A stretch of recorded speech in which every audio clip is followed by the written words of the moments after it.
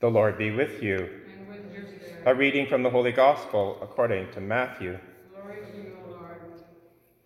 As the disciples were gathering in Galilee, Jesus said to them, "The Son of Man is going to be betrayed into human hands, and they will kill him, and on the third day he will be raised." And they were greatly distressed. When they reached Capernaum, the collectors of the temple tax came to Peter and said, "Does your teacher not pay the temple tax?" Peter said, "Yes, he does." And when he came home, Jesus spoke of it first, asking, "What do you think, Simon? From whom do kings of the earth take toll or tribute? From their children or from others?" When Peter said, "From others," Jesus said to him, "Then the children are free. However, so that we do not give offense to them, go to the sea and cast a hook. Take the first fish that comes up, and when you open its mouth, you will find a coin. Take that and give it to them for you and me." The Gospel of the Lord.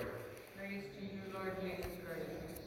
In today's Gospel from Matthew chapter 17, we have the second Passion prediction. The first one came just after Peter, in chapter 16, gave that great answer to the question that Jesus asked, "Who do people say that I am?" And Peter said, "You are the Christ, the Son of the living God." And that came from the Father. And so Jesus gave to Peter the keys of the kingdom. Just after that, Jesus for the first time predicts his suffering, death, and resurrection. And that evokes a response from Peter that is directly contrary to the will of God. That is, Jesus, you're not to suffer. And it prompts a response from Jesus, "Get behind me, Satan." So now we have the second Passion prediction in the very next chapter. Now, in the first instance, this is a New Testament prophecy that's fulfilled. Jesus, before he dies, predicts his passion, death, and resurrection, a claim to divinity that is established. Moreover, Jesus says, the Son of Man is going to be betrayed into human hands, and they will kill him, and on the third day he will be raised. Now he's referring to himself as the Son of Man, a reference to the title in Daniel chapter 7, where the Ancient of Days, surrounded by thousands and all kinds of glory, gives the kingdom to the Son of Man, who comes on the clouds to receive this great gift from the Ancient of Days, which represents the Father. So Jesus, even though he's divine, he is lowering himself to undergo death and suffering so that he can rise again. He's really trying to deepen the faith of his apostles, which is why this is the second time he's making this prediction, because he wants them to understand his mission and that they would take up their cross, because they're about to undertake their own passion and death in the Roman Empire. Jesus wants them to develop that deep faith that can move mountains. And as Jesus said, even if you have faith as small as a mustard seed, you will do that. And in fact, they do, because they convert the entire Roman Empire in a short time. Well, then we get to the event where they reach Capernaum, and the collectors of the temple tax come to Peter. Notice they're coming to Peter, who is sort of the spokesman representative, so that goes to his primacy, and asks, "Does your teacher not pay the temple tax?"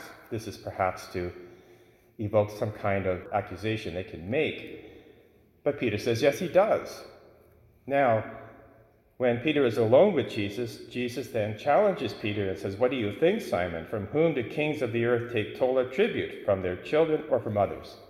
The implication being, in the secular affairs, kings do not tax their own family. They tax the greater population. And even before that, they tax foreign nations that they've conquered. They don't tax their own children because they're part of the royal family. And Jesus is saying he is the supreme royalty. His Father, God, is King of kings, and Jesus is the Son. And his closest associates and friends are the disciples, so they're exempt. On that spiritual level, Jesus again is trying to deepen not just faith, but love. Because Peter says, from others, the taxes are collected, and Jesus says, then the children are free. However, so that you do not give offense, go to the sea and get the coin from the fish and pay the tax. Now, what's going on here? Jesus is trying to establish with these apostles and us that when we become part of God's family, when we're baptized, how are we to use our freedom? Because we are free.